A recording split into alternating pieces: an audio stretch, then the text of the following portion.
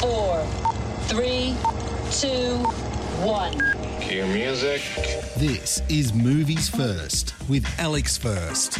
Another example of an overacted Australian film. In this case, it deals with post-traumatic stress disorder with a clenched fist. It becomes thoroughly in-your-face nasty without subtlety.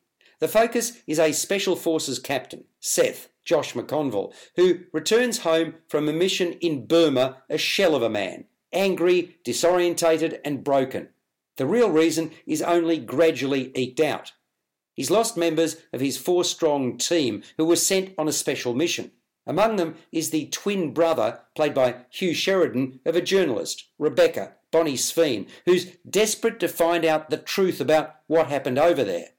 Seth is in no shape to tell her, and his orders are to keep what occurred to himself. That's made clear by his commanding officer, Major Michelle Pennyshaw, played by Rena Owen.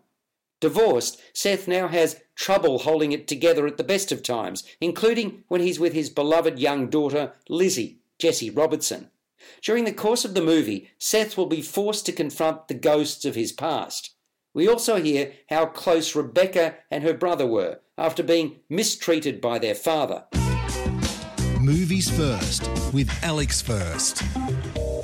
In trying to relay the message about the trauma faced by 20% of soldiers who serve under combat conditions, half of whom don't receive the treatment they need, writer and director Storm Ashwood has played a heavy hand.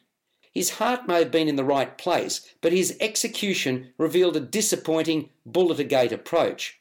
While McConville is strong in the lead, the movie overplays the stereotypes, and I didn't buy much of the acting. In fact, in many instances, I felt it was put on for effect, and the movie suffers as a result.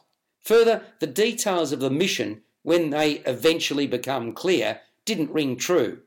Nor did the film need to be as blatant when it came to displaying violence. Sometimes the very best movies can be suggestive and drive home the point even more effectively.